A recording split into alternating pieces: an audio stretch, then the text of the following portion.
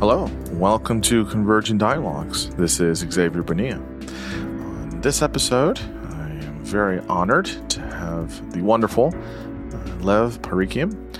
Lev is a writer, conductor. He has written numerous books.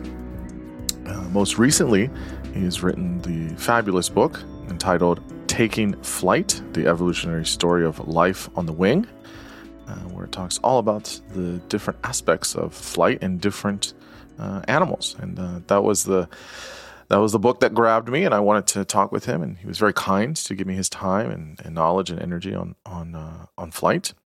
We start by talking about convergent evolution for flight and what that looks like.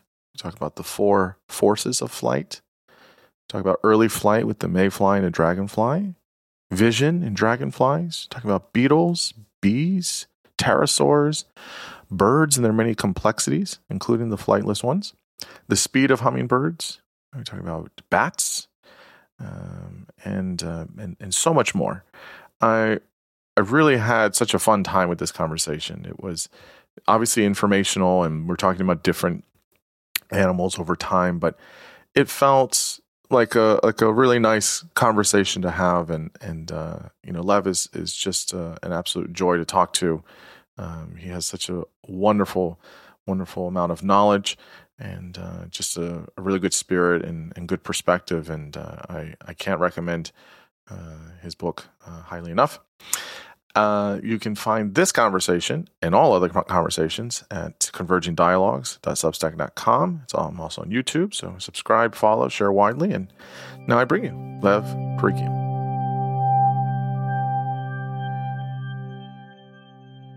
I'm here with Lev Parikian. Lev, thanks so much for coming on the podcast. I'm very thrilled to talk with you. Thanks so much. Thank you so much for inviting me to talk about. This is my first American podcast, so I'm really pleased to be reaching out across the sea. Oh, very, very nice. So they love you over there across the pond, but you haven't quite made it over here on the U.S. side, huh? Not yet, but Okay. Perhaps this could be the beginning of it. Okay, there we go. I love it. So you have a book that is out. It's called Taking Flight: The Evolutionary Story of Life on the Wing.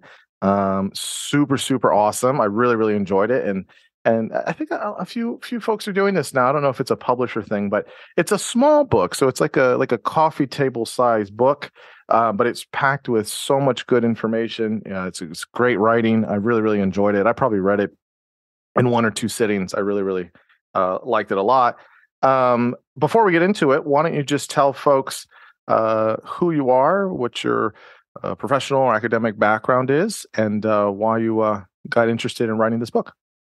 Yeah, so it's my profession really for many years has been as a musician. Firstly, as an orchestral musician playing timpani and percussion as a freelance, and then going from the back of the orchestra to the front as an orchestral conductor. And so I've been doing that for 30 years, in and around London with a variety of community orchestras, youth orchestras, the odd professional thing here. So that's been a good thing for me.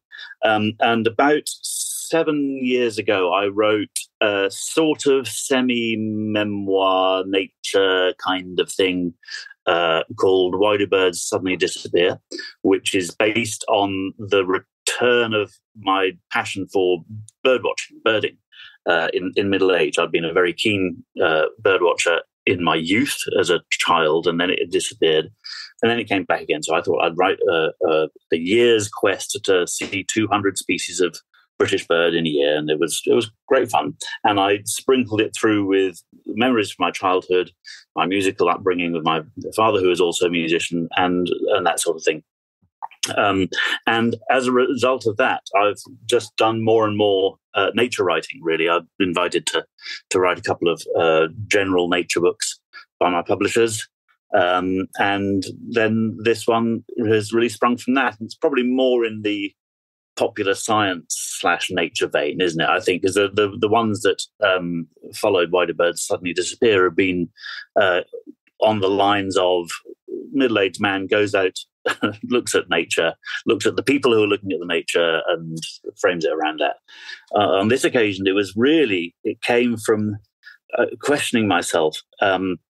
what exactly was it that I really, really loved about birds? Well, trying to deconstruct it a little bit and go, okay, so I know, they're amazing, but what's more than that? And the first basic answer that came to me was that they can fly. And so then I ask myself some more questions, about, okay, so I know they can fly and that's amazing, but they all fly in different ways. And how do they do that? And why do they do it? And how long have they been doing it for? And which are the good ones? And which are the bad ones? And what else flies? And so in each question, basically, I didn't know the answers. And so I looked them up. And then each answer led to another question. And before too long, there we had an idea for a book, which you now hold in your hand. And as for the academic aspect of it, I'm really not an academic science person at all. I come to this literally from the point of view of a layman. Much in the manner of Bill Bryson, who of course is very popular around here.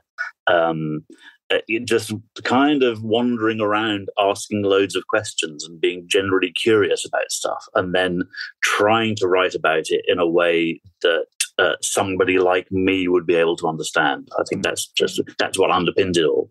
So I know you've had some incredibly eminent scientists as your guests, so I'm a little bit nervous about that aspect of this. Oh, no. Don't be nervous at all.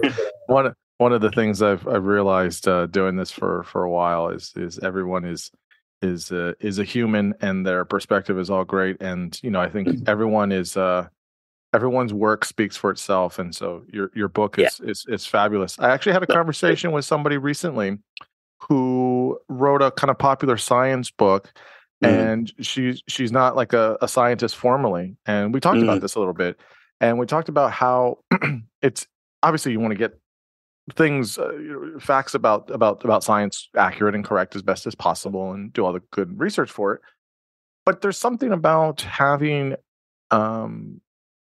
people that are maybe not in the field or maybe adjacent to the field in some way be able to communicate. I don't think everybody in science, physical or social sciences, is meant to write these kinds of books for a wide audience. They're just not. Yeah. It's not their skill. They can't do it. Some people try and it just fails terribly. And so I think having really good, thoughtful folks like yourself writing things like in this way, so everyone can kind of understand it, but kind of distilling a lot of the information so it's acceptable but accurate, I think is tremendous, and it's an absolute need. So I think yes, there's a lot of great researchers out there, but I think the work that you're done in the book is stuff that we need more of as well. So that's good to know. I'm glad you agree, because that's what I think as well. And having read a lot of science books on various subjects in nature in general, and for this book, I've read around it a lot in terms of in areas that were not familiar to me. So. Really interesting seeing the range of approaches taken by people who have spent their lives immersed in the field, or the various fields. And of course, some of the books aren't aimed that you read as you're researching, or scientific papers, then aimed at a general readership anyway. So that's fine. Right. But there was one did spring to mind. I can't remember which book it was, but it literally in the first chapter, and it was supposed to be a sort of the science of flight made kind of easy. And in the first chapter, it said something like, "You will, of course, remember the equation such and such and such from your high school." I will not remember that at all. Thanks, pal. Nope. Not a chance. But then, of course, you learn. And the other interesting thing was seeing, because whenever you pitch a book, you have to do your due diligence and kind of see, has anybody done this before, and if so, how have they done it, and have they done it in the same way? And your heart sinks. You have a brilliant idea, so then you go to Google and you look it up around the subject, and you go, okay, so and so's just literally got this coming out in next month, and they go, shelve it. Right. But I didn't find anything, certainly not in the UK, that was doing what this book attempted to do, which is to see the whole big picture and bring together a chunk of evolution, a chunk of sort of basic aerodynamics, a chunk of nature, a little bit of anecdotal stuff and personal experience, and doing it in that way. So that was a huge relief when I discovered that. And then we managed to sort of mold it into something that was more or less coherent. So. Yeah. I like how the book is organized. As I said, it's a good size, and you can kind of read. If you're a slow reader or you just take your time, you could read each chapter almost as like its own kind of thing, which is nice. And right. Yeah. It goes well together, but it also is nice. So yeah, I mean, I sort of tried to top and tail it with, and here's the thing I saw, and then at the end, either a kind of okay, well, and that's that, or. But you think that's amazing, but look at this. Right, exactly. So, I guess the one thing here. So to be clear, it's about.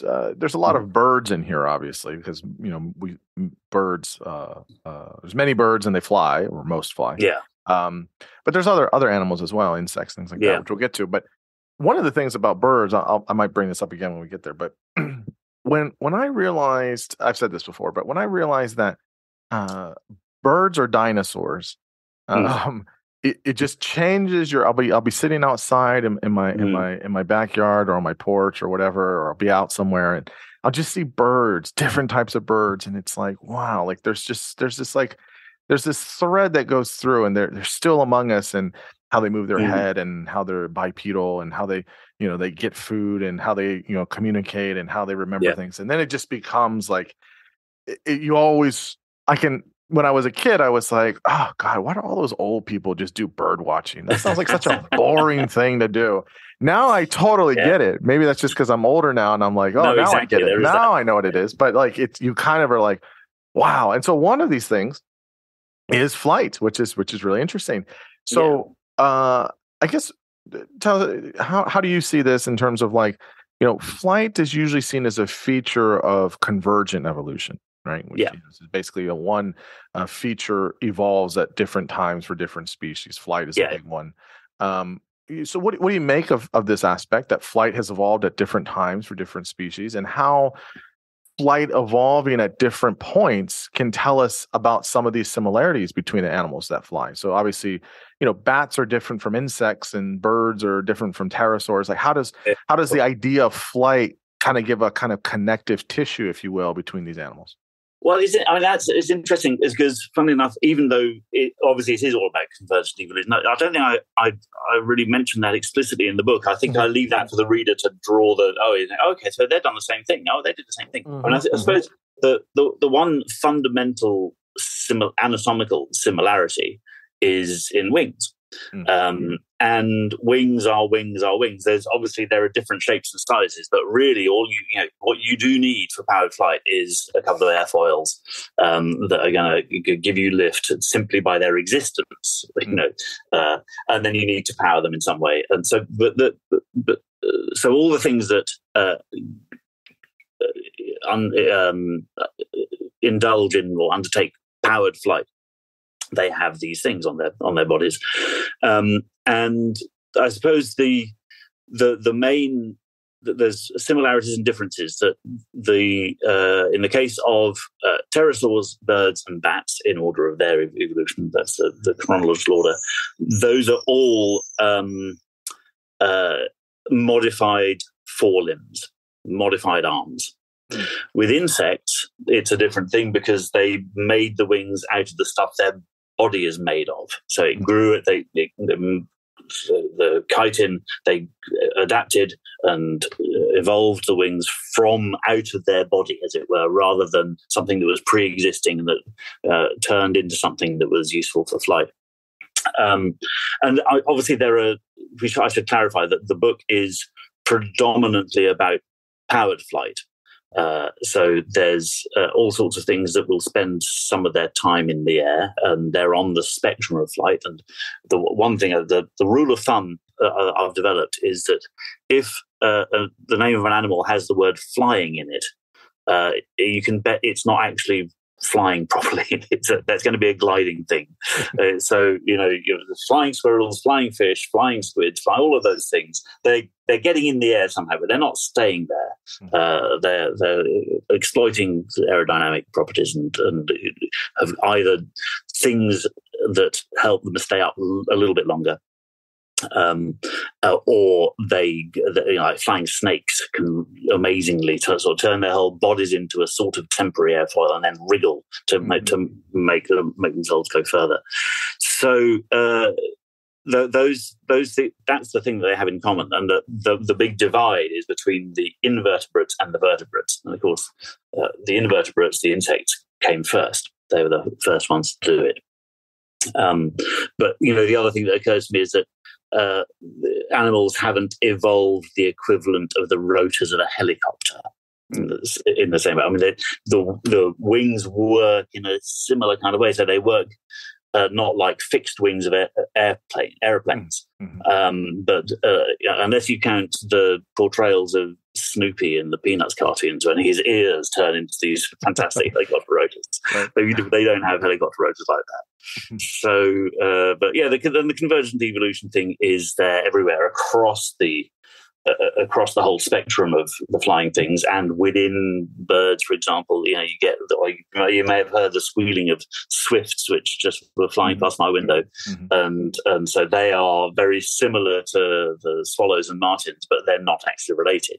They've come at it from the same angle. So those are the things that occurred to me, and I suppose it's interesting in that. The development of wings of different shapes and sizes, that's the one way there is to do it in the animal kingdom.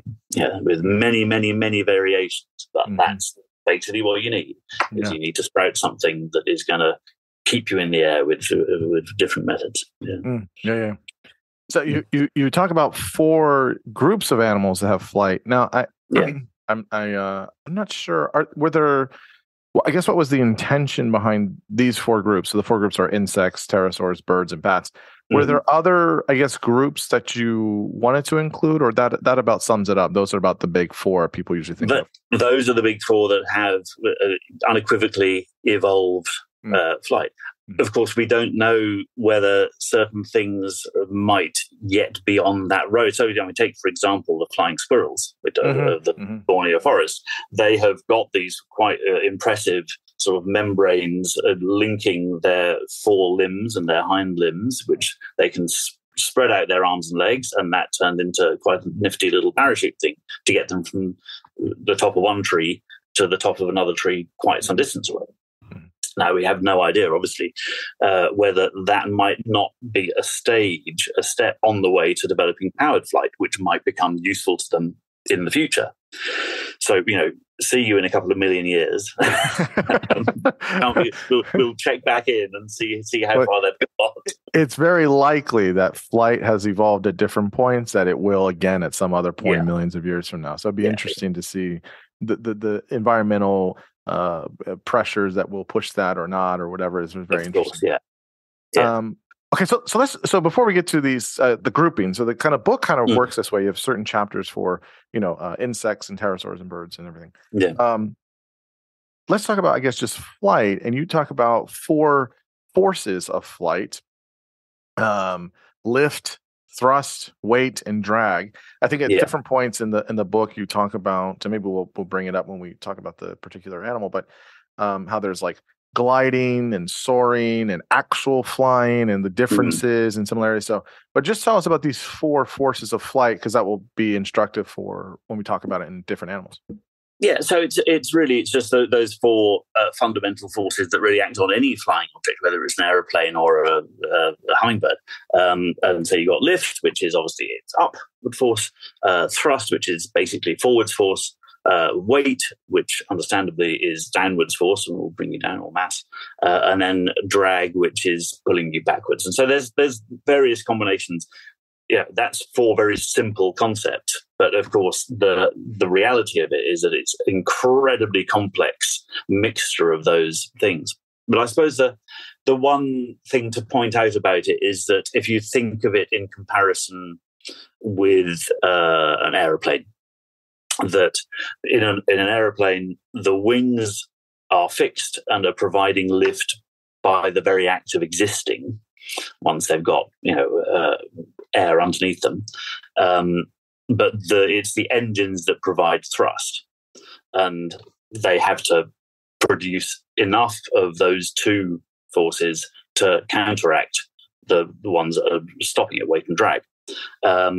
But with all animals in flight, what they're doing is they're producing both lift and thrust, a combination of those two things, with the same thing, which is the wings, which are powered by the muscles.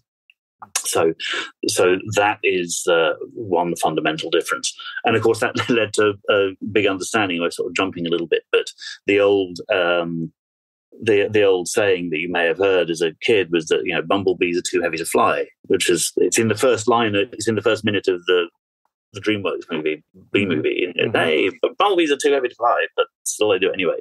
That calculation was made by a Frenchman in the 1930s, Antoine Magnan, in a book he wrote. And it was using what the understanding was at the time, but it failed to take into consideration the fact that insects are flapping their wings rather than just having them stationary. Obviously, he knew they flapped their wings, but he thought the laws applied in the same way. But as we discovered since then, it's rather more complicated than that. And so those basically the four forces. But as I said, there's all sorts of complex vortices and wakes and sort of swirling nonsense affecting an animal's ability to fly. A lot of which will be to do with the action of flapping the wings. So the very action of putting a wing through the air, that's creating airflow, swirling airflow maybe over the wings, which complicates matters. Yeah. So let's go through, I guess, the four groups. We'll start with insects. So you say in the book, we don't know, obviously, who was, what's the first animal or whatever to fly. We don't know that. But maybe the mayfly was early. And so you talk about the mayfly and the dragonfly. Do you tell us, you talk about the kind of Devonian or Carboniferous period was maybe as important here. But tell us, I guess, about what these two insects tell us about flight, whether it's early flights, progenitors of how the modern day we know, and then what is it unique about them, respectively, about how they fly? Sure. So what we do have is the first unequivocal winged fossil that we have is a thing called Delichhala bitterfeldensis, which people get confused by scientific names. That one is simply just the combination of two places near which it was found in Germany, Delitzsch and Bitterfeld. So you go to Delitzsch and Bitterfeld and you'll find the place where this fossil was found. And that dates from about 325 million years ago. And it is an outline of a wing that looks really very similar to a mayfly's wing or a dragonfly's wing. So you can see the veining, that it's got spots on the wings. You can see the delicacy of the veining, even though it's rather simpler than a dragonfly's wing. And you can see the curve of its you can see the curve of the wing, of the wings. So that's what we have. And before that, there's this very tantalizing gap of about 60 million years known as the hexapoda gap, where not only there's no clue of what led to insects like that in terms of the development of wings, but there's really very little in the way of insect fossils at all of any kind. So with some things you can go, okay, so we have this and then this and then this and then this, and then we can join the dots quite easily, despite the paucity of the fossil record. But with those first insects, there's really nothing. As you go back to 400 million years, and there are a couple of things that have body parts that look similar to things that fly today. So they've kind of extrapolated that and they have flown. But with the Delichhala bitterfeldensis is the first one. And those early flyers, the Paleodictyopterans, would have been very similar in body build to what we now have, a body plan to what we now call mayflies and dragonflies, which have been around for not as long as that, but 190, 200 million years in various forms. And mayflies and dragonflies are united in one particular aspect, which is that the way their wings work and the way the muscles work on the wings is very intuitive and simple. It's the way you or I might, if we build a flying thing, you just get one muscle to pull down on the wing, which makes it go up, and another antagonistic muscle which pulls up on the wing to make it go down. And the muscles are directly connected to the wings. And in that, they are, for current day insects, they're in the minority, because the vast majority of insects have a slightly more complex system, whereby their bodies contract and pull and contract, which sets off some muscles, which then set off another set of muscles, which pulls the wings down. So it's a system where the movements of the muscles are not directly connected to the nervous impulses that started, but they set themselves off, as it were. Once they're going, that'll set themselves off and get the wings going. And the result of that is that the wings can go much more efficiently and much more quickly. But the thing I find amazing about the dragonflies in particular is how incredibly good at flying they are, given that they're primitive apparatus that they're equipped with. It works astonishingly well, and that is at least in part to do with the sophistication of their sort of nervous system and their optical system, and their brains that can process all this information, so that they can. They have two pairs of wings. The wings are, depending on the species, dragonflies and damselflies, they are the same family. They're each built in subtly different ways, but in general, the two pairs of wings are roughly the same size. And the fantastic thing about them is that they have individual control basically over all four wings separately.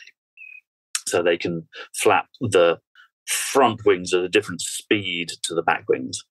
They can flap them starting at the same time but going different speeds, or they can flap them at the same speed but offset by a quarter of a wing stroke, for example, or they can do the same thing with the left and the right, and so on. So this makes them super maneuverable, and obviously some of the most effective hunters in the animal kingdom. With mayflies, it's a different thing, because they don't have similar sized wings. They have quite good sized forewings, but the hind wings are much smaller. So they're basically doing most of the flying is basically done with one pair of wings. But they don't need to do very much because a mayfly, it's unique in one respect. There's about 3,000 species of mayfly. And they share one thing which is unique, which is that they have two adult flying stages. So that the larva lives in the water for a couple of years, and it's growing and growing through a load of stages. And then when the time comes, it floats up to the top, shucks off its outer skeleton, which it doesn't need anymore, and it turns into the imago, which is the first, this sort of immature stage. And that sits on the surface of the water, and it has wings, which it hardens a bit, and then it flies from the surface of the water to a perch on the water, on the edge of the river, say. And then it undergoes another metamorphosis to the adult, which will then go through the process of mating. And so really that's all they use flight for, is firstly to get away from danger on the surface of the water, and then for the mating process. And then they very quickly die, as famously mayflies live for a day, or maybe a few, but even sometimes just a few hours. So they've got the very similar apparatus, but they're using them for very different goals compared to dragonflies. In terms of the dragonfly, I guess the one thing you mentioned in there is also about vision. Mm. And I think some people, if you've seen a documentary or something like that, you'll sometimes people will highlight this as well. Obviously, what is it about their incredible vision that is helpful for them, but also distinct, even distinct from vision in humans? And this is maybe a deeper question, which you can. I'm not good at deep questions. You can avoid it if you want, but I guess the question though there is like, in terms of a metaphysical claim is, what is that like if you literally have it in terms of the mechanics of vision, you see the world literally different than other organisms or other animals. It makes you stop and think about it, where it's like a creature this small has, if you will, vision. I don't want to say better or worse, but more enhanced, let's say, than humans or other things. And it's like, wow, like the world looks completely different than how you and I see it walking around. That's a powerful thing to think about in such a small animal. It's not what we would call vision in a way, is it? I mean, they have dragonflies, a good example of this, because they have one of the more extreme examples of the compound eye, and they are, as I understand it, I think the dragonflies' eyes are in proportion to the size of their body. I think they're the biggest in the animal kingdom. And you will see, if you see a dragonfly perched somewhere, you'll be able to, or if you look on YouTube or look at photographs, you can see how big they are and how prominent they are. And when you see, I think they're extraordinarily beautiful things, especially damselflies, which are more sort of delicate. And I was on a walk yesterday, and I saw some banded demoiselles over a canal out in Wiltshire, and they are just arresting things because of the way the light catches that sort of metallic blue or whatever color it might be. And then when they go down to perch, you can get as close as possible and have a look at, even with the naked eye, you can see that the way the shape of their head. So the eyes, as the compound eyes, and they're made up of thousands of facets, each one of which has its own lens.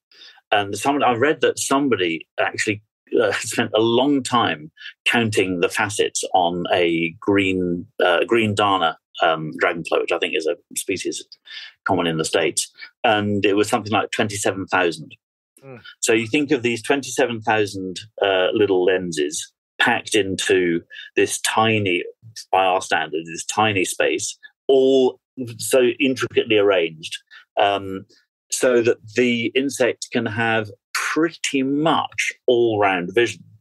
They have to move their heads to see behind them, but it gives them, really, they can see obviously forwards and up and down and to the left and to the right.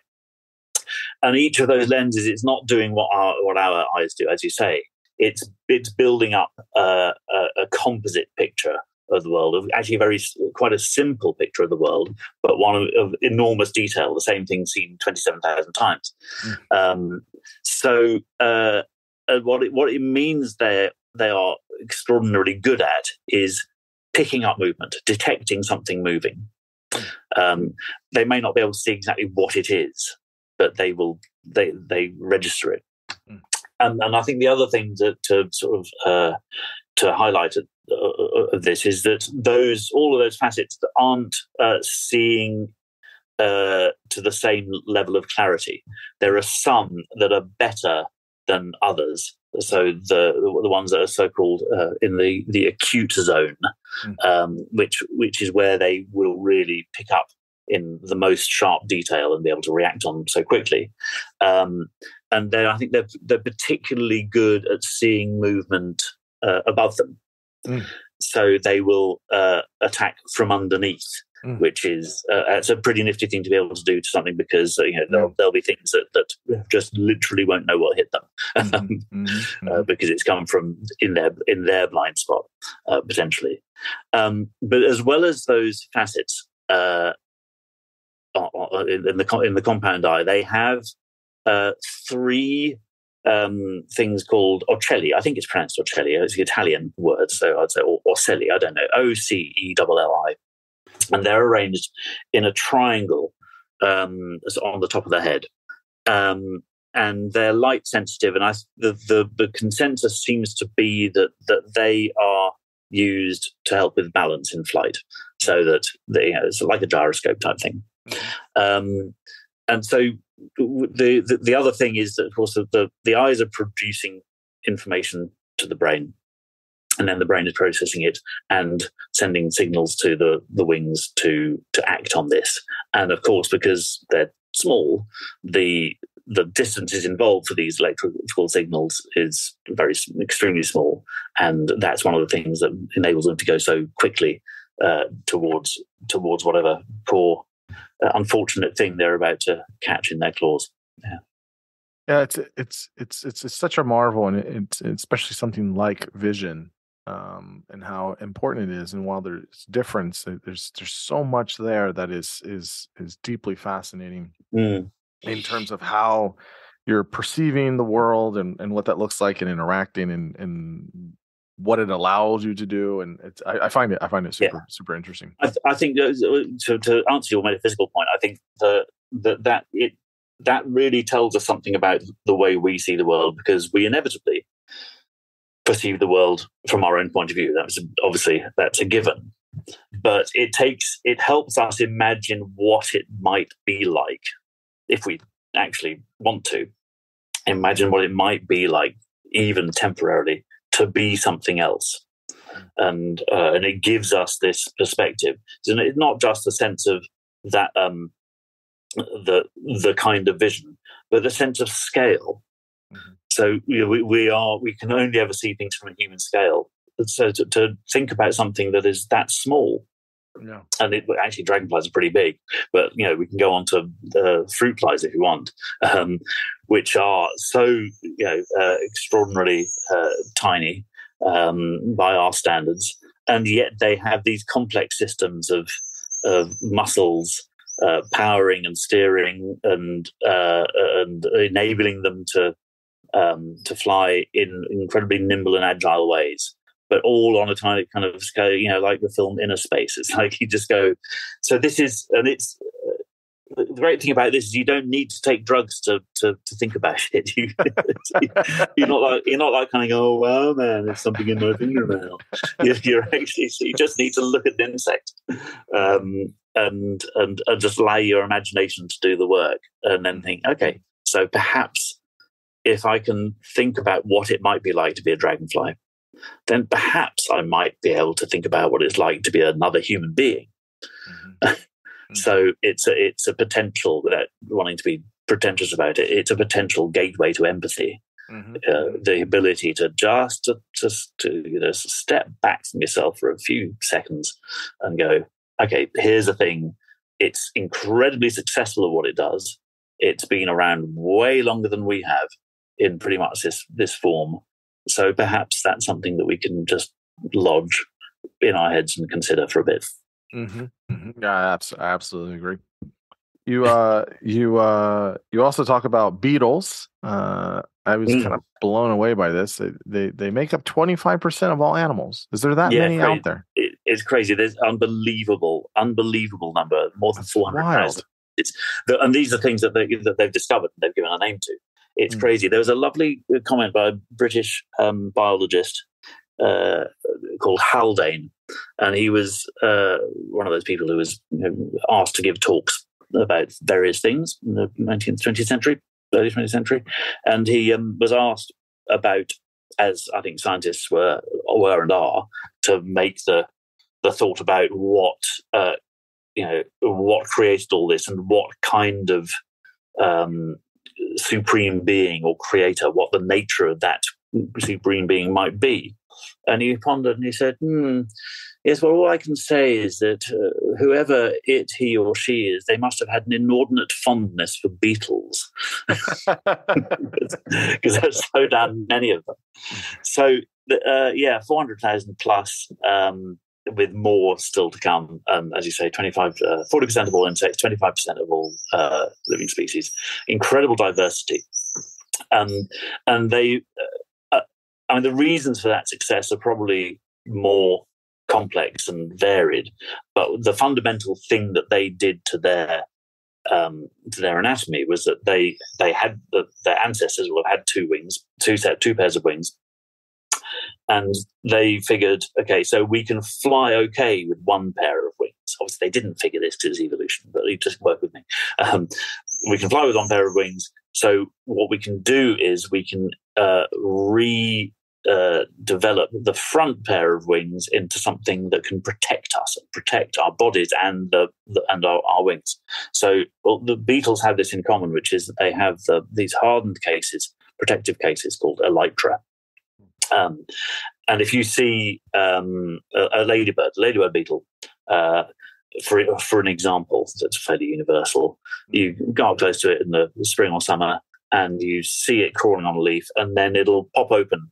The front wings, the carapace, will pop open like the front doors of a DeLorean, and then they'll just hold them there, and then the back wings do the actual flying, and off it goes. In a kind of ungainly way, because they've got the cabin doors open, as it were. But that's all they need, because they don't need to do great big long fast journeys. They just need to get from here to that nice rotten bit of wood or that leaf over there. So in general, a lot of them are doing quite short journeys. But what those enable them to do is, the fundamental property of that is protection. So it was incredibly useful. They could burrow into things. They could bury themselves under leaf litter or in the earth or under bark, particularly, or into any kind of safe crevice, so that if there was a huge storm or a flood or a fire or a volcano erupting nearby, they would be safer than the ones who are out in the open, and their wings wouldn't be so damaged. So I think about the mayflies and the dragonflies; their wings were sticking out and vulnerable to anything that was that they might catch them on. So that, and they also are incredibly effective protecting against the wet and the heat and the cold. So this means that they're very compact little things, beetles, aren't they? In general, they are self-contained, and if you pick up a beetle of any kind, then you'll probably just annoy it. Whereas if you try to pick up a moth, you'll squash it and probably kill it. So that resilience seems to have been a big factor in their success and ability to diversify and radiate so well. Yeah, it's interesting because already you can tell we were talking about the dragonflies and how their wings are and how they fly, and now already with the ladybugs you can see the difference, right? Already the difference. It's still flight, but it's different and different for the makeup and the biology and of the body, and then also where they're at and what they're using it for. It's just very interesting. Yeah. It is, and of course when you've got so many thousands of species, then there'll obviously be an enormous amount of variation of how it's used or not used. So there's, at one extreme, there's a species called ironclad beetle, which is flightless, but has developed its elytra and to such an extent that it is it's one of the toughest things. You could drive over it in a 4x4 and it'll be fine. You could, so that's the one extreme that it went to. And then there are all sorts of other kinds of beetles which actually have quite flimsy elytra but are very flitty. And there are others that might just actually use their wings for skating across the water, and so on. So you've got this enormous variation, and also in the sort of the decoration of it, there'll be beetles that decorate their elytra quite radically, either to maybe attract a mate, or especially to warn any potential predator that they're not good to eat. So the more you have these variations, of course, the more diversity there'll be in those shapes and sizes. Yeah. So you also mentioned bees. So I talked to Lars Chitka. He wrote a book called The Mind of a Bee. It's great.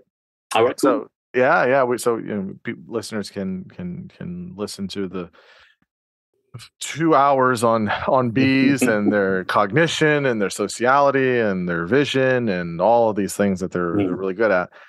From your perspective in the book, I liked a lot of what you wrote about them, bees and wasps. They've been around since the Jurassic, and they've diversified so much today. In terms, and there's different types of bees, obviously, and things like that. How do we understand their wings? You mentioned the bumblebee already earlier, but how do we understand how they fly, or are they gliding more? What? Because when I look at bees in my flower bed, they're not flying per se. It's interesting. Well, they are. I mean, they are flying, but again, I think the great thing with bees, and presumably we have some similar species. Your bumblebee is a decent size, so you can kind of see it. Whereas with a midge or a fly, you may not be able to see, but you can probably see. You might be able to see some sort of motion of the wings. Right. But they do have that kind of some of the, especially the bumblebees. They have this sort of weird kind of flight. I know what you mean, because you don't actually see what's making them do it, but they are kind of looks like they're floating sometimes in an aimless kind of way. Yeah. But it's like almost like a zigzag in the air, almost, right? Yeah. So they are definitely flying, and of course sometimes they'll be hovering to get themselves into the flower to position themselves. They're not arch hoverers, but they'll do that, and they will use their wings. And it depends on the species, but let's take the honeybee as an example, because that's the most. So the honeybee is quite an exception in a way, because it has it's flapping its wings at something like between 200 and 230 beats per second. Which, exactly, you say you throw these things out like when you say, oh, it's just 250 million years ago, you should what? Say it again. So between 200 and 230 times a second, which again, in terms of human scale, that's kind of ridiculous. That's 230 beats per minute is fast. Yeah, exactly. So you times 60 of that is crazy. Right? I used to be a drummer, so I'm kind of going, how fast are you trying to relate it to how fast I can play a role, Right, exactly. Even the most talented drummers, I mean, over 200 is nuts beats per minute. I mean, it's nuts. Billy Cobham might have done it, but so no, it is. It's not what we're designed to think about or to be able to do. So, but the even more amazing thing I think about that is that so that's fast.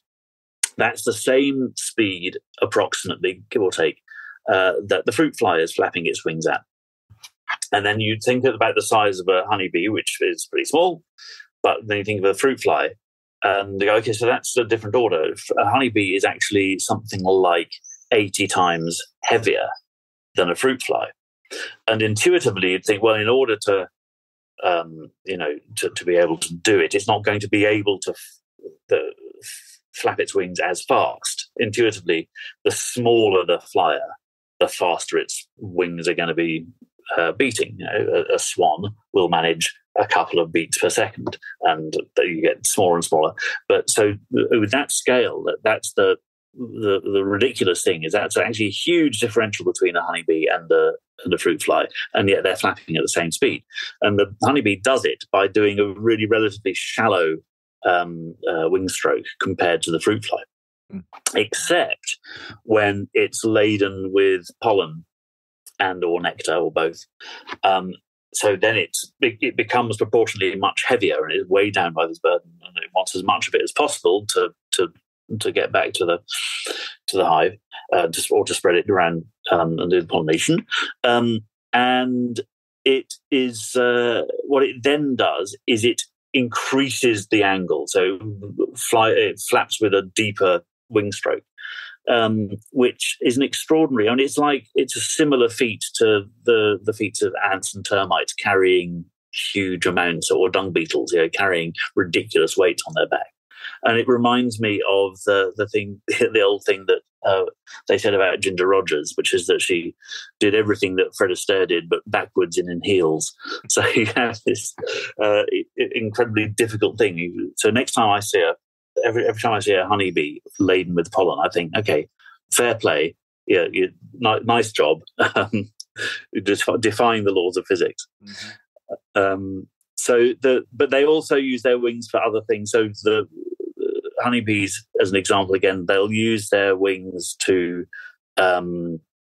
keep the hive well ventilated. If the temperature of the hive reaches a certain point, they detect this, and then they gather at the entrance to it, and they flap their wings at a slightly lower rate, and to waft air through it to keep the temperature down. And they also use it to disperse pheromones.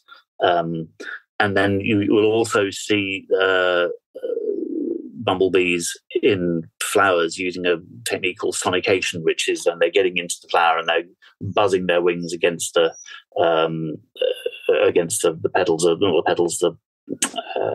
lost the words, the middle of the flower, and to get the pollen that way. So the wings are used for flying, but they also will have, in some cases, other purposes, which again is a fascinating thing. But that's the other thing. We've been talking about flight with different types of insects. We're still with insects, and how it's using to get from one place to the other, or maybe one or two other things. But with bees, there's a lot of uses for flight, which is pretty spectacular when you think about it. I mean, that one thing is useful for so many things. Yes, get you from point A to point B, but it's also a lot of other things in terms of labor or sexuality or reproduction, or there's all of these different things where it's like, wow, there's so much involved with one component of their behavior. Yeah, yes, and then there's the whole thing of the sociality, which is which is common to all that family, the Hymenoptera, the bees, the ants, and the wasps. So there are species of within that group that are social creatures, and that I think was a huge problem for Darwin when he thought about it. He said, "Hold on, this goes against everything that this could blow my theory out of the water." Mm-hmm. And of course, there's a lot been learned about that since then. But the swarming is another thing that I found fascinating.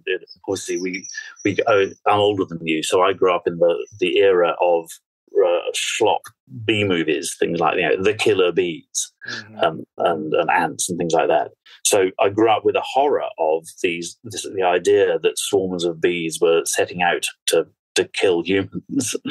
But of course they're not doing it. All they're doing is they're relocating their colony, but they do it in such a sophisticated way, with the scouts going out to communicating each other with the famous waggle dance, and then going back to the swarm and leading them to the place of the new colony. That's a whole fascinating and a really potentially rich area of study, I think. Yeah, for sure. So let's move to pterosaurs. Not dinosaurs, but close. They're reptiles that fly, essentially. They have this reptilian component to them. Just tell us about pterosaurs, but mostly how did they change kind of the rules of being really big and able to fly? What's unique there? Well, so just thinking about the insects. So we've had the insects, and they've been around for 100 and something million flying insects. With developments all the time, and different ones diversifying in different ways. And then suddenly, around 230 something million years ago, these vertebrates start flying. These cousins of dinosaurs that I know when I've been giving my talks, I do I'm careful to make the distinction. Say, firstly, obviously they're not dinosaurs. Some people might know them as pterodactyls. Certainly that's how in the UK they've been known as a kid. Oh, pterodactyls. Mm-hmm. But the group is known as pterosaurs. For some reason, the name pterodactyl stuck in the public consciousness. The Pterodactylus is, of course, one species of probably more than just over 200 species that we know about. And so in the first instance, they changed the rules by being flying vertebrates, which was a pretty big deal. And some of them were, of course, hunting those insects that were that had thought they had the air to themselves. So that must have been quite the shock for the insects being hunted by these things. And as they grew and diversified, they came in all sorts of different shapes and sizes. But as time wore on, a lot of time wore on, and we came into the Cretaceous, they got generally they got bigger. They didn't all get bigger, so it's not that all pterosaurs went from smallish to, the smallest ones were about the size of a sparrow, I think. But then when you get to the Cretaceous, you see the things like, Quetzalcoatlus is the most famous one, I think, and that is the size of a giraffe standing up. And it has, and here's an analogy that's going to be completely lost on American listeners, because I always say the wingspan half the size of a cricket pitch, but you don't know how big a cricket pitch is. But it's the wingspan is up to about 11 meters. So whatever you've got, any sporting analogy that relates to 11 meters, then feel free to knock yourselves out. I don't know how big a football field is in terms of meters. No, it's 100 yards, though, isn't it? It's 100 yards, so yeah. So I can't do the conversion. But it's pretty big. It's big. It's the point. And I think with all of these things, it's as with anything paleontological, it's really important to sort of stress how sparse the evidence is that the people have been working with over these years, how few fossils there are. There are places where you find a lot of things, but those lot of things will be the ones that lived in that particular place. And there's, you extrapolate from that there must be loads of other stuff elsewhere that didn't get preserved. And one of the problems with pterosaur research, as I understand it, is that their fossil record is particularly sparse. And one of the reasons for that seems to be that they, especially the larger ones, that their bones were very, very thin, or the bone walls were extremely thin, so very susceptible to degrading and not surviving. But very clever people have worked out that Quetzalcoatlus from this one bone was that size. And so then you have the question of, okay, well, how the hell did it fly if it's that big? Because giraffes can't fly. Elephants can't fly unless they're Dumbo in a cartoon. So, how's it going to do it? And I suppose tying into this is the fact that their respiratory system is incredibly efficient in the same way as reptilians, and the same way as birds. Our mammalian respiratory system is very inefficient, really. It's got this air coming in the same way it's going out, and so not much, comparatively little oxygen gets into the bloodstream. So we do quite well, but we tire very easily and quickly. So having an efficient way of breathing was one thing, with rigid lungs and a system of air sacs which would be delivering the oxygen in a one-way system around the body. They had hollow wing bones. The hollowness of the bones is a kind of misleading way of saying it. It's not quite as simple as that, because of course we all have hollow bones. If you take out the marrow, we've got hollow bones, but we've also got very thick bone walls. And they also had very large sternums and general chest anatomies, skeletons. So they've got these big expanse of bone to which they could attach the flight muscles big enough and strong enough to move these very long wings.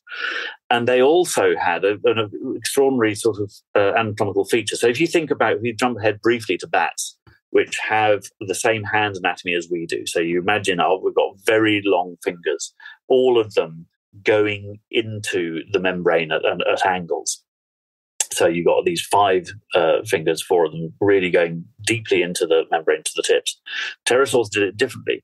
They had a sort of normal arm until it reached the hand, and then they had 3 normalish fingers, and then they had a 4th finger, which was unbelievably long. And so from that, the membrane hung. And the membrane was also not just a sort of flappy canvas thing, but it would be shot through with the sort of layers of muscle to strengthen it. So with all these features, that would help them to be able to fly. But there's the final thing I think that to mention at this point is that they, how would they get in the air? So it's one thing having a big wingspan with a big surface area of wings, which you can kind of soar with, and do some occasional flapping. But how do you get into the air in the first place? And fairly recently, I think they've really worked it out pretty unequivocally that they were especially these larger ones, were quadrupedal. So they were walking quadrupedally and launching from the ground quadrupedally as well. So they would sort of crouch back and then push forward with all 4 legs up to, presumably, given the wingspan, probably 8 or 9 feet up into the air, so that they could be high enough to get that first wing stroke in and then up and away. And even, every time I talk about this, I kind of hopefully look out of my window thinking, by some miracle, perhaps I'll see one over West Norwood High Street. Yeah, it would be wonderful. I know some people have claimed sightings of them or whatever. You hear this every now and then. It's kind of like a Bigfoot sighting or something. Yeah. I think that's vanishingly unlikely, isn't it? Of course, I think, and obviously, we know, because people are imaginative, and there's a lovely sort of meeting point of science and art in the world of paleo art. So there are people who know a great deal about the anatomy of these things, and they're also talented artists. So you see these fantastical scenes with creatures that you just really would want to encounter, but it brings it to life. So they were pretty amazing pterosaurs. I think they were weird as well. I mean, they were slightly disproportionate in some ways. So they would have these huge heads and huge head crests, and massive necks in some cases, really long or chunky, and really over sort of developed upper bodies, and then really quite feeble down in the leg department and in the lower body. So by the standards of what we think of as flying things, they would definitely look like a kind of a cheese dream thing. It's like, really? It would be interesting to be on the planet with them at the same time. I think it would be very, very, very interesting. It would be very cool. So let's talk about birds. Obviously, lots to say, so we can hit the major themes here. So tell us about the first bird, or why we think or classify it as a first bird. I know there's always a difficulty with firsts, but well, there is a huge difficulty with first. So the one that has been known as the first bird for nearly a couple of hundred years now is the Archaeopteryx, which is a very famous fossil. There's about a dozen of them now, famous fossils that have been found. A lot of them in the Solnhofen limestone in Germany, and they. I suppose the reason that they are known as the first bird is partly because they were the first to be discovered as dinosaur birds or as birds. Because there are other candidates now and the one that springs to mind is called Jautinga, and that's about 10 million years older, and also kind of bird-like. But really, and I try and avoid defining what the first bird was, because it really depends on how you define bird. Because from any point from about then 160 million years ago to the KPG event, end of the Cretaceous, 66-ish million years ago, and progressively more bird-like, you would have in our time machine, you would go back and you would see things that would look uncannily like birds in many ways. And if you saw them in your garden on your bird feeders or whatever, you go, oh, there's a bird. Mm-hmm. But then they had teeth, or they had bony tails, or they had other different anatomical things that mean they're not quite birds in the modern sense. Mm-hmm. But there's certainly, throughout the Mesozoic, there's a whole pile of things that could easily be, if you stretch the point, you say, well, that's a bird. That's a shifting definition, I guess. Mm.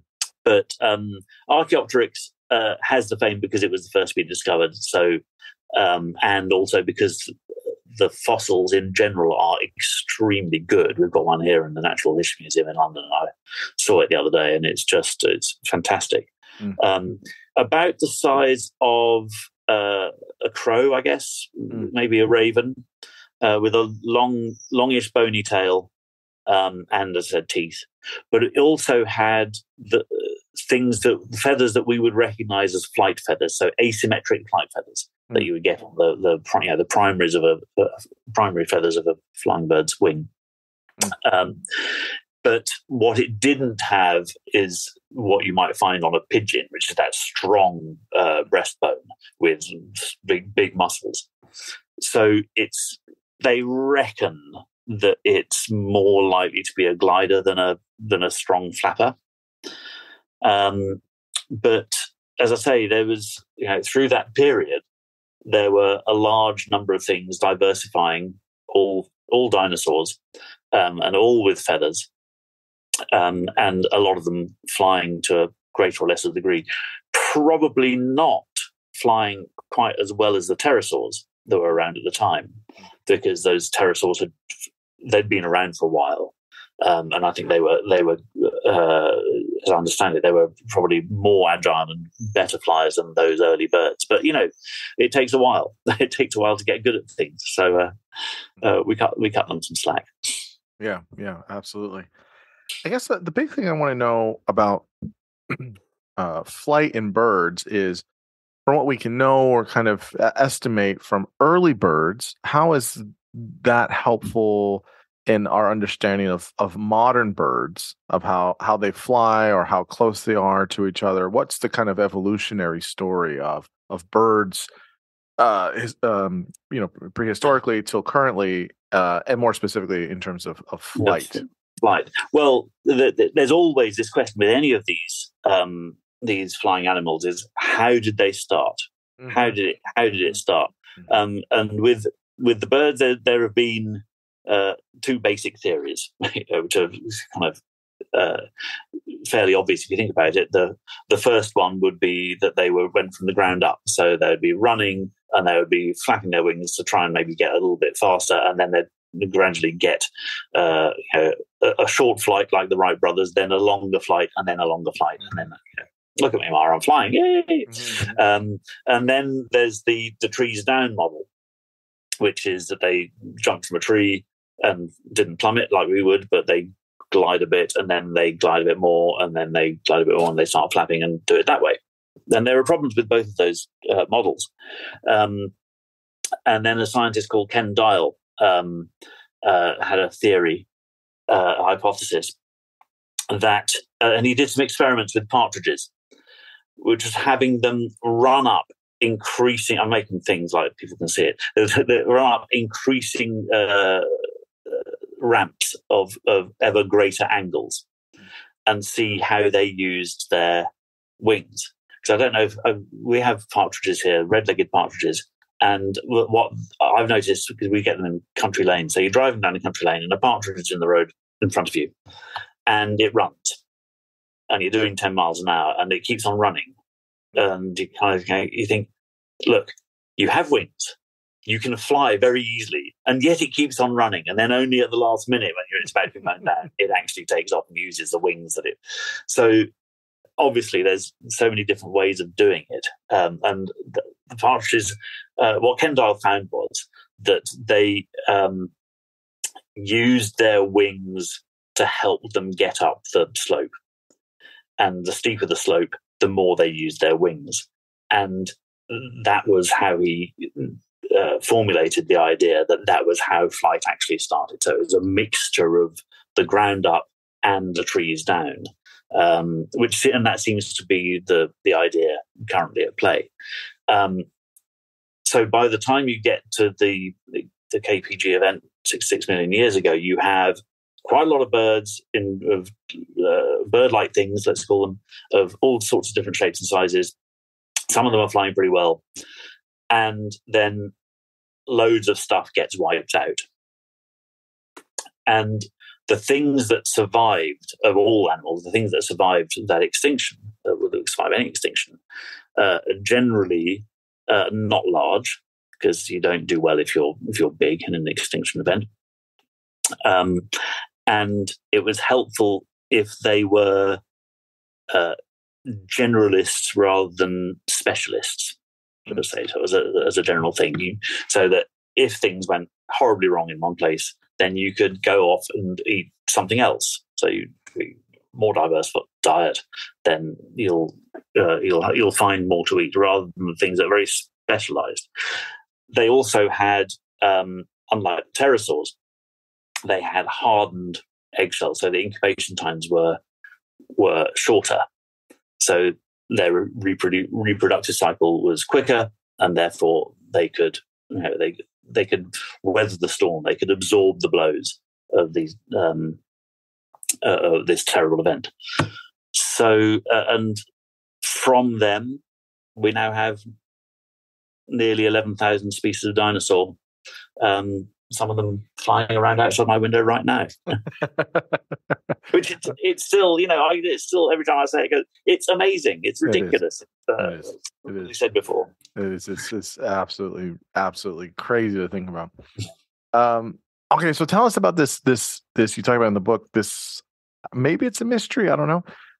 Flightless birds. So we have birds that have wings, but they don't fly. So many people will know penguins, the ostrich, emus and kiwis. Yeah, and there's some odd ones. There's cormorants as well, and there's a kind of a rail, like a coot type thing. And, so there's and it did. And some people have said, "But hold on, this is a book about flight, and you've got a chapter about the penguin. What's going on there?" And I thought, well, it's an interesting subject, because developing flight is it's a hard thing to do, and you'd have to have a good reason to do it. And obviously, it has many advantages, but the sacrifices that evolutionarily birds had to make to go from these ground-dwelling things to something that's light enough but strong enough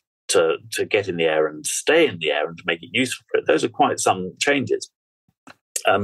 So then why would you then, having evolutionarily gone to those great lengths over millions of years to develop it, why would you then discard it? And so what happened was that some of these birds found themselves in places with much less competition, and places where they might be isolated. And of course, over time, land masses were floating apart. And so you might find yourself on an island, or you might have flown to an island and then find that there's nothing there that's likely to eat you. So you can actually kind of moot around on the ground without being in danger of being killed. And so gradually those things that were useful become less useful, and so you lose their use.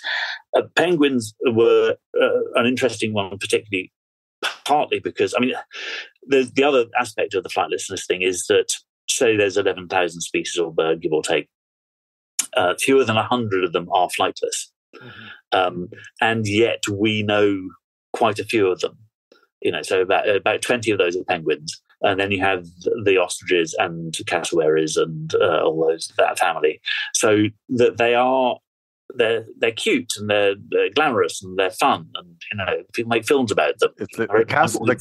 The cassowary is the one that looks the most like old dinosaurs and how we think of them. Yeah. It's so wild. The feet, and it's wild. It's wild. The sort of knobbles on the heads and the colours. Yes. That's extraordinary. Yes. And what's the other one? The shoe bill. It's very strange. Oh my goodness. Shoe bill, yeah, cool. Oh wow. You wouldn't want one of those wandering into your back.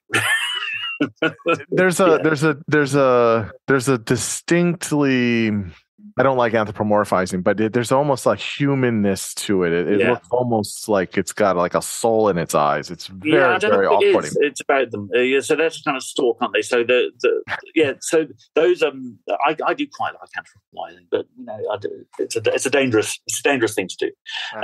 But with penguins, I think part of the appeal is also that they kind of remind us of ourselves, because they walk upright, and they look like waiters, and so they're kind of cute. So in their case, they didn't lose the use of their wings. So a kiwi basically has very vestigial wings and doesn't use them at all. An ostrich does actually have surprisingly large wings, which it will use to help it corner and to help it maneuver while running. And they run at a tremendous pace, as you know. But for penguins, it was to do with the environment of almost exclusively Southern Hemisphere birds and down the Antarctic. And they found themselves in a situation where it was more useful to them gradually over many years to be able to get around in the water than it was to get around in the air. So they developed those flippers, which are slimmed down and not nearly good enough to get them in the air. But once you get them in the water, they are fantastically useful paddles. And the figures that emperor penguins can dive down to extraordinary depths and stay underwater for a very long time, and that makes them incredibly effective hunters. And of course, they are also extremely funny when they come out of the water and sort of bloop and land on the ice like that. So they are very endearing, but they're also extremely interesting from that point of view. Yeah, they are interesting. Flightless birds are very interesting because as you're describing here, they do many times, not always, but they do use their wings not for flight, but sort of for these kind of ancillary kind of reasons. Which I think is interesting. How it's still there. Before we move on to bats, because bats are super fascinating. I do want to ask about the hummingbird, another fascinating bird, because it's so small, super fast, and there's so many amazing things. You can talk about whatever you want about the hummingbird. But I am curious about their fast metabolism and how that's a key part here. So just tell us a little bit about the hummingbird. Yeah, so the hummingbirds, I try not to hold a grudge against your part of the world, because you have hummingbirds and we don't, and it really sticks in my craw. I'm really so I have seen them like out in nature. Like I've gone to like a gardens or whatever, botanical gardens or whatever, and you'll see they're not. You don't just walk outside and see hummingbirds, but you can, if you go to certain areas, you will see them kind of out in the wild, and it is special. It's very special. I mean, the first time I encountered them in my life was, and I tell the story in the book, is that I was jet lagged, and I'd flown from the UK to Canada and was staying with friends in Toronto. And a semi-rural kind of, not suburban kind of area. And I was just sort of sitting there in their kitchen looking out the window vaguely with a cup of coffee, kind of trying to stay awake. And then I saw, they've got some bird feeders, but those bird feeders don't look like the bird feeder. What the hell's going on? Then something zips in. I go, what the fuck was that? I've never seen this before. What is this? What? And they say, okay, it's hummingbirds. Hummingbirds! Oh my God! Because I'd grown up thinking that these were creatures of the Amazonian rainforest. I had to go to Colombia or somewhere. So to find them in downtown Toronto was quite the surprise. So yes, so the aspect of hummingbirds, we could have done these whole 2.5 hours on them, but briefly, of course, they are I think what fascinates me about them is the fact that, like things like an albatross or an ostrich or the shoebill stork, they're pushing at the limits of what it is to be a bird. They're right at the very, they fly unlike any other bird. They have specially sort of modified shoulder joints. They have a ball and socket kind of affair, which means that rather than doing a sort of modified up and down flap, all other birds, they can do something more similar to an insect's wing motion, which is a flattened figure of eight. And the result of this is that rather than doing downstroke to produce lift and then upstroke trying to avoid producing too much drag, and so you have that balance, they're also producing lift on the upstroke. Apparently it's about, depending on the species again, but about 70% lift on the downstroke and then 30% on the upstroke. And they're doing it very quickly for a bird, not quickly for an insect, but quickly for a bird, up to sort of 75 times a second, and which enables them to do the most difficult thing in powered flight, which is to hover.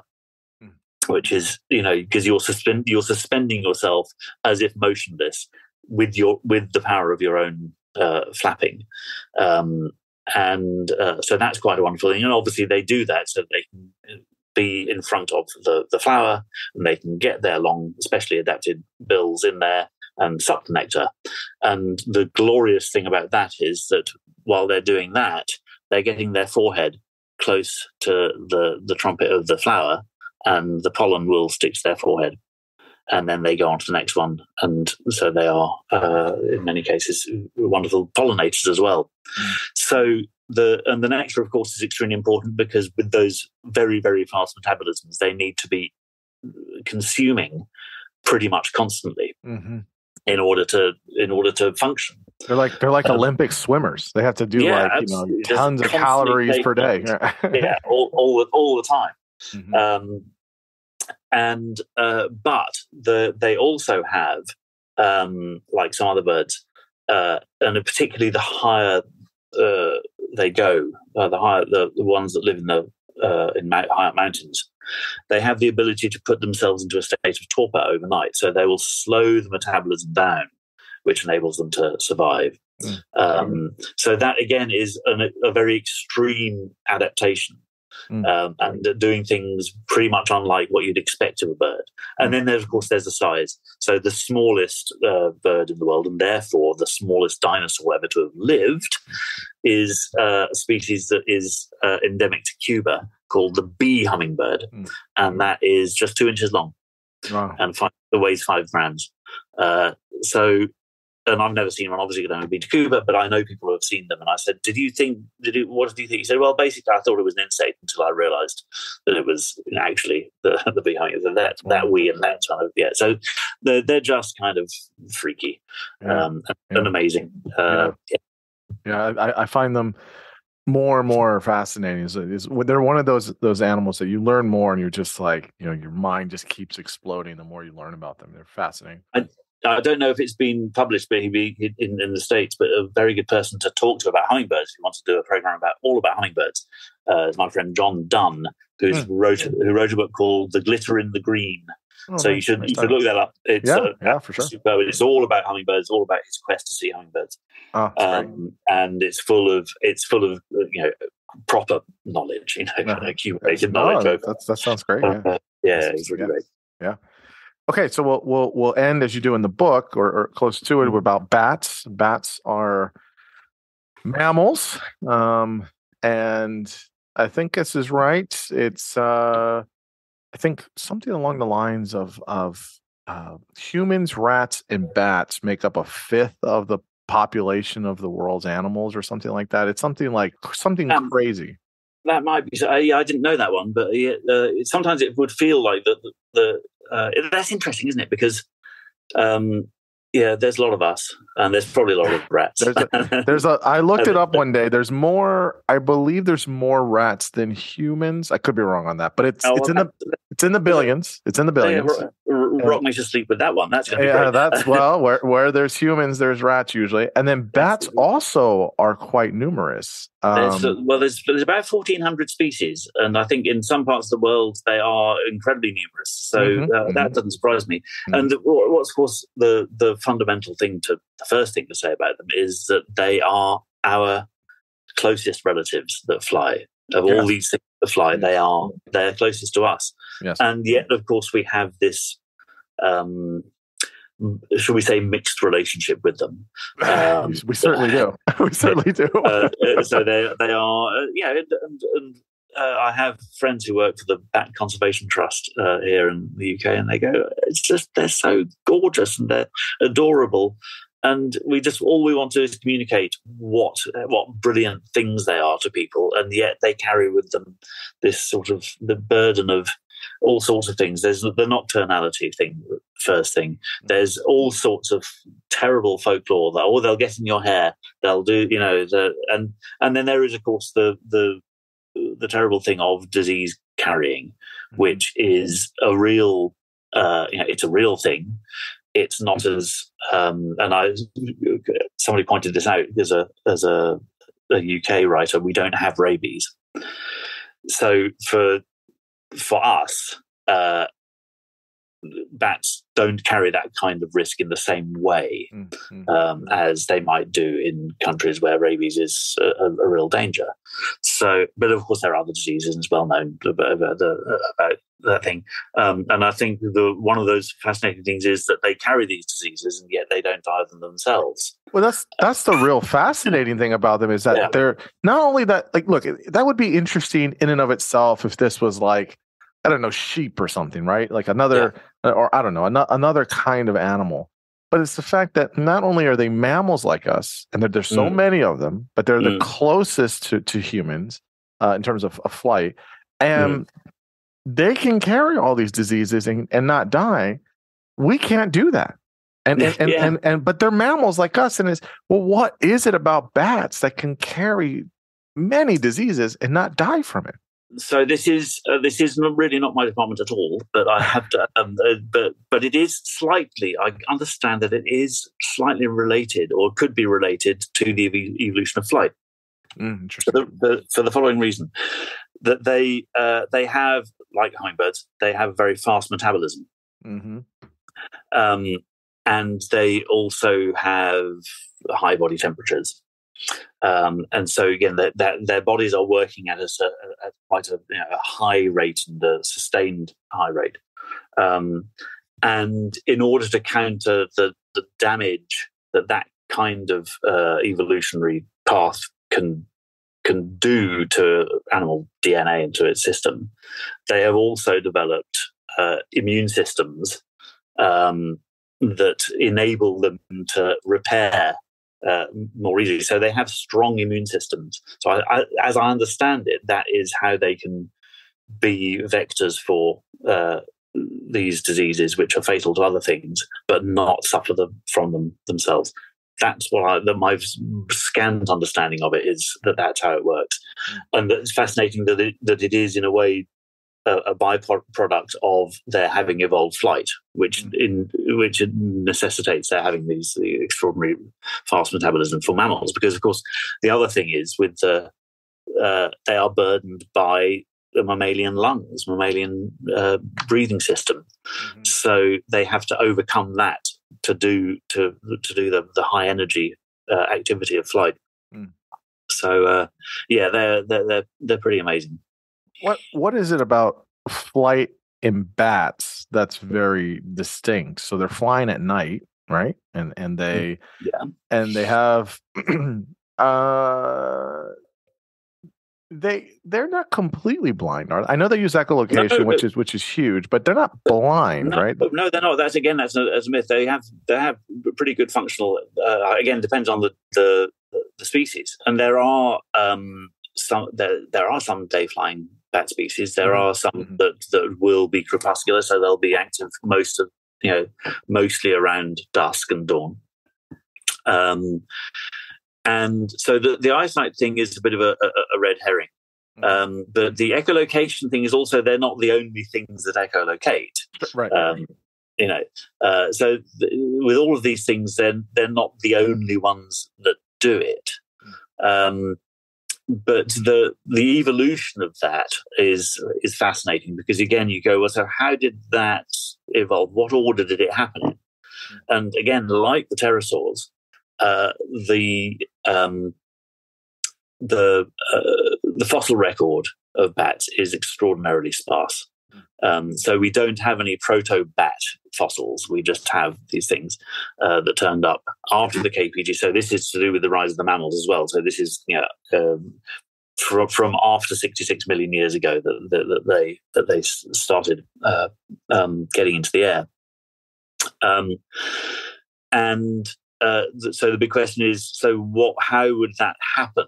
Would the echolocation come? And again, there's different hypotheses about it.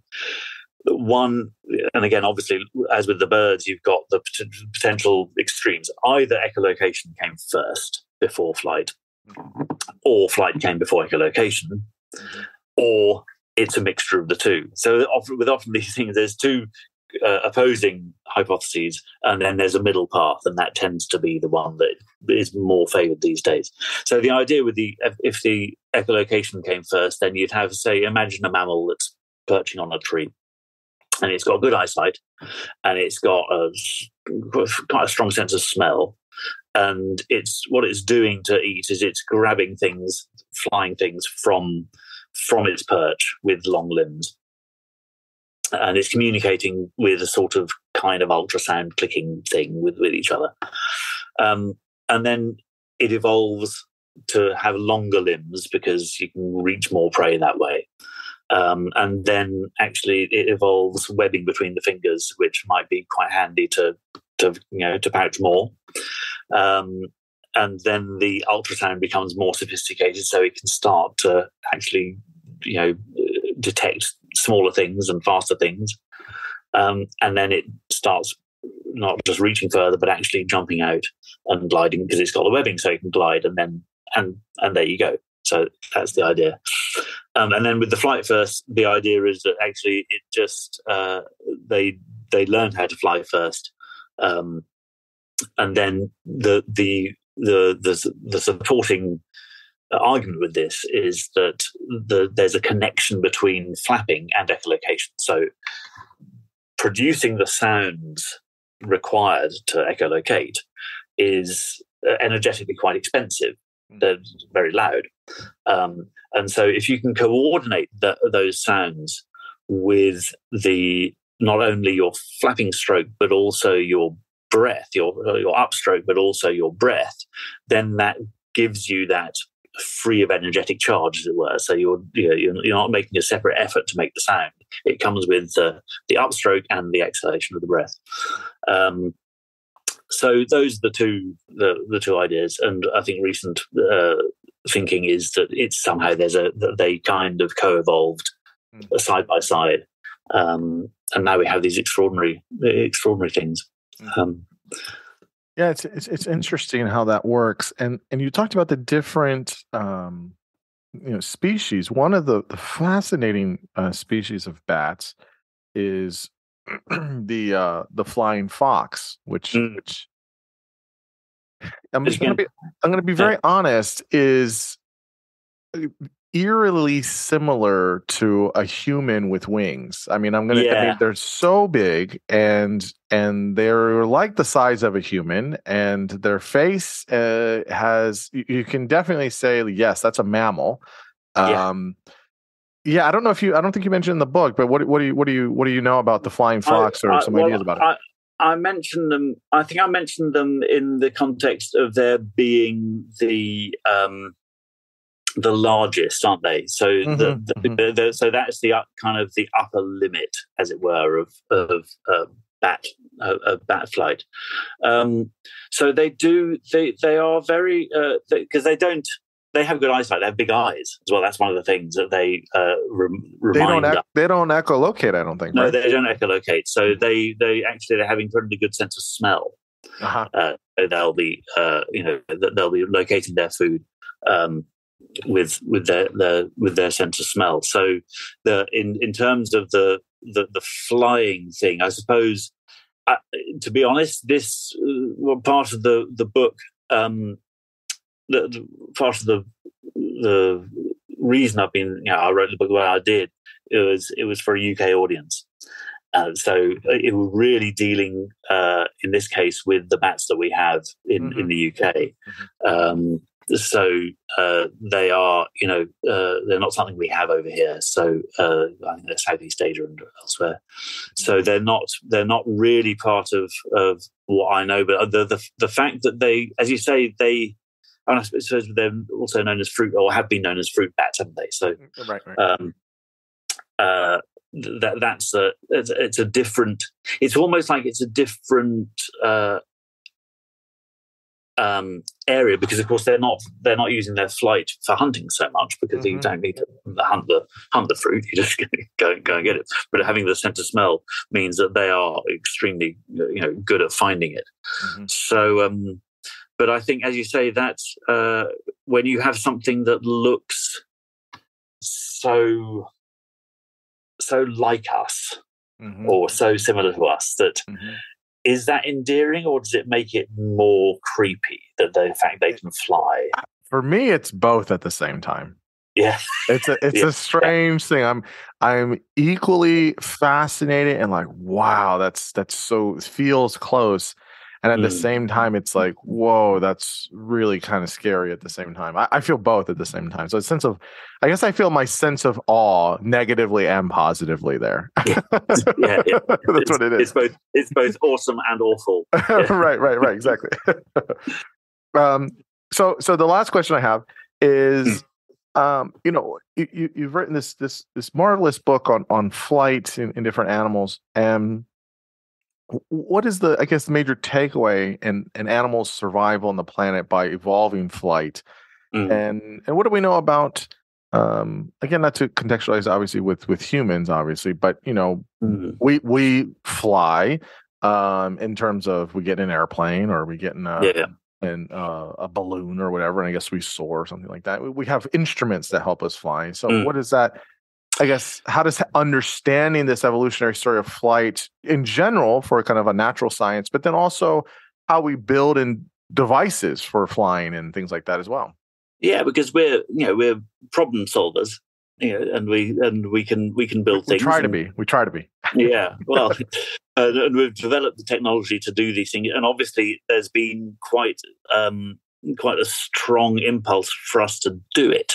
To try and get in the air, because it's something we want to do, want to be able to do. And if you've got a spare hour or two, you can go on YouTube and look up man's early attempts to fly, and some of the contraptions that we built.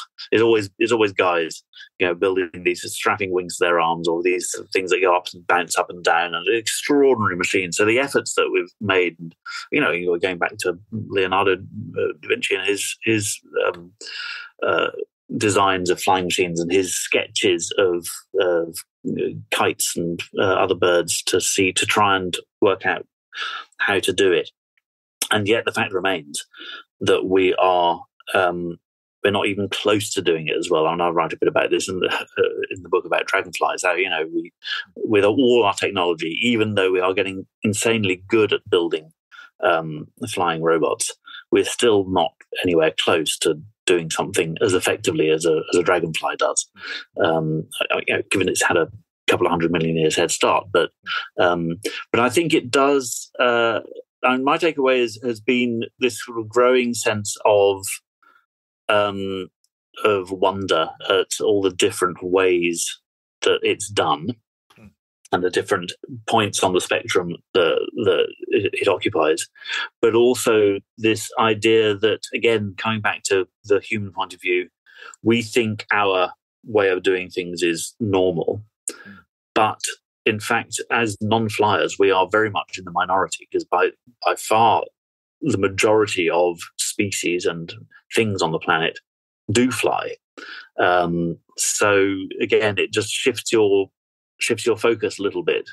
I think that is it's a useful and interesting thing to do, and I think it's also to do with taking it for granted, which is because it is all around us. And yet I think a lot of people don't really, and I didn't for many years, I didn't really think that at all deeply about it. Just kind of, okay, they fly.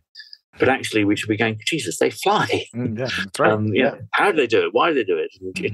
And, so that's, I suppose, that's just a general vague kind of takeaway, which is a little bit of, wow, isn't it amazing? But let's have a look at it and not take it for granted. Yeah, no, absolutely. Well, the book is called Taking Flight, The Evolutionary Story of Life on the Wing. and I believe it's out everywhere now, and everyone should go pick up a copy and read all about it. Lev, this was so much fun. I really, really enjoyed, the 2 hours we spent talking about your book and talking about flight and all the wondrous things about these animals that can fly. So I have a big thanks for you for taking your time and sharing all the things you learned. And likewise, thank you so much for inviting me on. And you've been, as I've listened to several of your podcasts already, and you're always engaged in an amazingly diverse range of subjects, and you always manage to draw things out and ask the intelligent questions and things to get the best out of people. So that's been a real pleasure as well. So thank you so much. I greatly appreciate that. And again, big thanks. Brilliant. All right.